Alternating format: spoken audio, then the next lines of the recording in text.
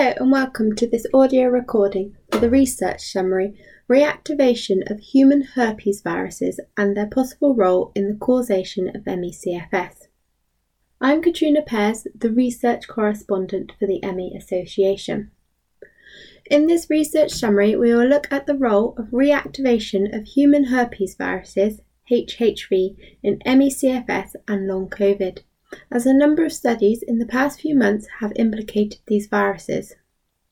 The onset of ME/CFS often follows a bacterial or viral infection. However, reactivation of human herpes viruses has also been linked to the development of ME/CFS as well as in a number of other diseases including Alzheimer's disease and multiple sclerosis. A bit of background behind human herpes virus, HHV. There are over 100 different herpes viruses, but only 8 of these are commonly found to infect humans, including HHV6, HHV7, HHV8, and Epstein-Barr virus. The most common of these is Epstein-Barr virus, EBV, or HHV4. These viruses are found all over the world and have infected almost the entire population. Most people experience a mild infection during childhood, but infection in teenage years can develop into glandular fever, commonly called mononucleosis, and also the kissing disease. Another well-known HHV is chickenpox, which is HHV3, which is caused by the varicella zoster virus, which is an acute infection and nearly always caught in childhood. Additionally, there's also widespread infection of cytomegalovirus, CMV, or HHV5, which is also harmless. For example, in the US, nearly 1 in 3 children have been infected by the age of 5. This is a summary of the previous research in this area. Previous research in this field has yielded inconclusive results. For example, Barbella et al. Found no serological evidence for HHV6 being involved in the pathogenesis of ME/CFS. Cameron et al. Investigation also could not support the hypothesis of ongoing or reactivation of EBV, HH6 or CMV infection in the pathogenesis of ME/CFS. Studies investigating a biomarker signature for HHV in ME/CFS have also proved disappointing results, with substantially more work needed to prove the link. Other studies have looked at treating the reactivation of HH6 and using valganciclovir and artesunate. However, these have all reported no success. Despite this, promising studies and results have been found. For example, Lober et al. Their study showed that it is likely that there's some impaired ability in people with ME/CFS to control the early steps of EBV reactivation owing to the lack of EBV-specific B and T memory cell response. Shapenko et al. Found a high active viral load of HHV6, 7 and parvovirus B19 in people with ME/CFS compared to controls in a reasonable sized study. Among other findings, they also found association between active viral infection and symptoms.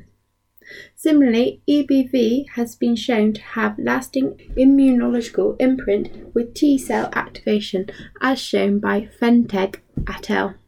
Fluctuating viral DNA load of HHVs have also been shown to correlate with symptoms, as shown by Lee et al., and also to the severity of ME/CFS, shown by Grassalella et al. Subgroups of ME/CFS patients with different disease triggers have also been found to be distinguished by herpes virus serology. Furthermore, other studies have shown the clinical benefit of the subsets of patients when treating reactivation of herpes virus with valganciclovir. Other studies on those with central nervous system CNS dysfunction and HHV6 and EBV have shown resolution of symptoms with this treatment. The newest hypothesis in this field is that a new infection, i.e. catching COVID or flu, can reactivate viruses that lie latent in the body cells after the previous infection. This review will now look at 3 of the latest studies in more detail. So what studies have been done in this field? Study 1 is titled Saliva Antibody Fingerprint of Reactivation of Latent Viruses After Mild or Asymptomatic COVID-19 is unique in patients with ME/CFS. So the background behind the study is that the researchers from Sweden carried out a novel piece of research on the reactivation of viruses after mild or asymptomatic COVID-19 infection in ME/CFS. This study analysed a range of viruses in the blood and saliva of 95 non-vaccinated ME/CFS patients and 101 healthy controlled. The results showed that following a COVID-19 infection that both groups had significant latent virus reactivation, with herpesviruses in this study which were EBV and HHV6 and endogenous rotaviruses being detected in the saliva. However, in patients with ME/CFS, this response was significantly stronger.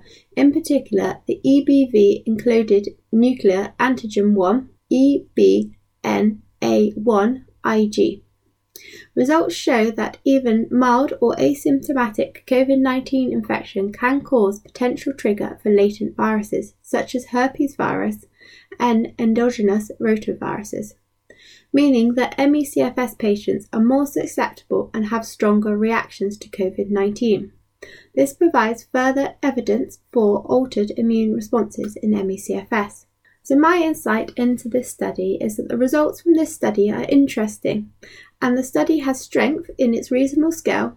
Findings could explain when infected by other viruses, ME/CFS patients tend to become more unwell and for longer than healthy controls due to the role of dormant viruses being reactivated.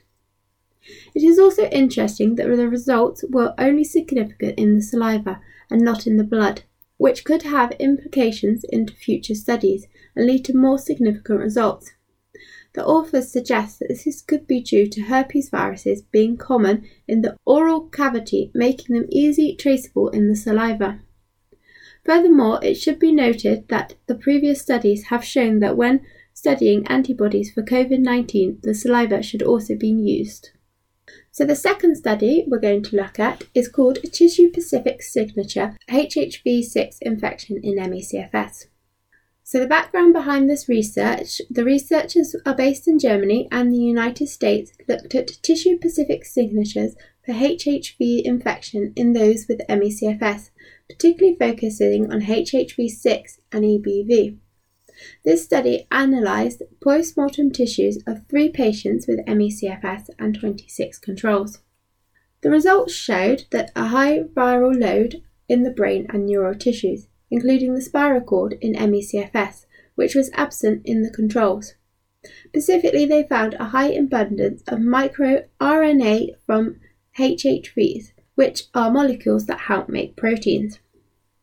The team hypothesized that this high amount of HHV microRNAs being present leads to a decrease in mitochondrial functioning, which in turn changes mitochondrial metabolism and innate immune response, which is the immune system you were born with. The authors also suggest that the virus being found present in the brain and neurotissue could affect nerve function, immune response, as well as causing the characteristic symptoms experienced in ME/CFS. The results also suggest that tissue-specific locations for active viruses. These results may explain why a number of previous studies on HHV and EBV have provided disappointing results as a consequence of mostly inaccessible sample locations. So what is my insight into this study? The results from this study are fascinating. Studies like this are incredibly rare. Therefore, expanding the cohort to verify these results is incredibly difficult, and this is the main limitation of this research. However, we sincerely thank those and the families who donated these tissue samples for this research. Please note, the ME Association sees the importance of developing an ME/CFS post-mortem tissue bank. A suitable location would need to be found to store these tissues, which is being explored by members of the ME/CFS Biobank team. The latest update on this following Cara Jane Spencer's death on the 2nd of January 2023 and her appeal can be found on our website. So the third study we're going to look at is called Impact of Pre-Existing Chronic Viral Infection and Reactivation on the Development of Long Covid. So the background between this study is that the researchers are based in San Francisco, USA, investigated the presence and the reactivation of chronic viral infections in long COVID patients. The study looked at EBV as well as CMV and HIV, which is not a HHV. The study analysed 280 adults who had a COVID-19 infection using serological testing, and looked at the statistical association between viruses and long COVID symptoms. The results from this study found that long COVID symptoms were associated with recent EBV reactivation and pre-existing HIV infection. However, the statistical analysis used was adjusted for participation factors, sampling, comorbidity conditions, and prior hospitalisation. Whereas underlying CMV infection was associated with a decreased risk of developing long COVID. Overall, these results suggest differentiating effects of chronic viral infections on the likelihood of developing long COVID and distinct syndromic patterns. So my insight into this study is that the results in this study are not so clear-cut, as this study only suggested a potential recent EBV reactivation and the higher chance of long COVID, with long COVID being found to develop in those without EBV reactivation or CMV disease.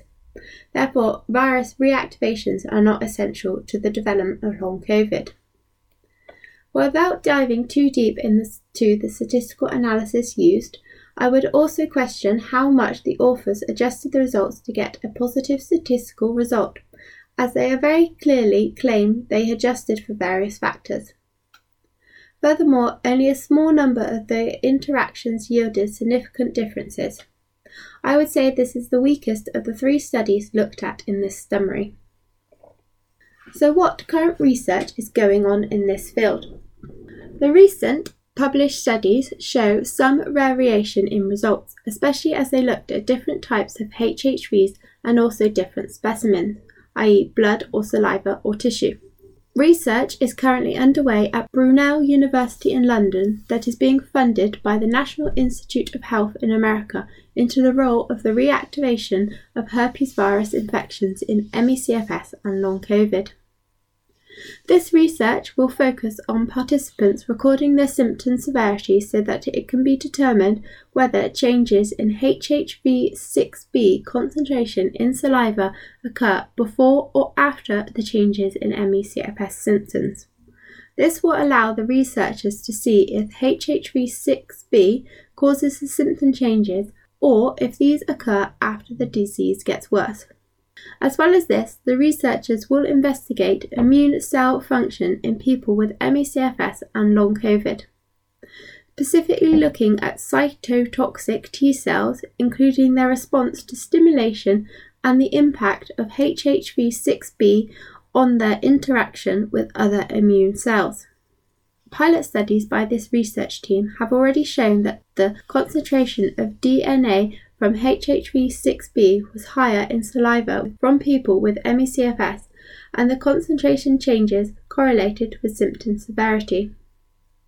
The research is being led by 2 members of the UK ME/CFS Biobank team, Professor Jackie Cliff at Brunel University and Dr. Eliana Lasada from London School of Tropical Medicine.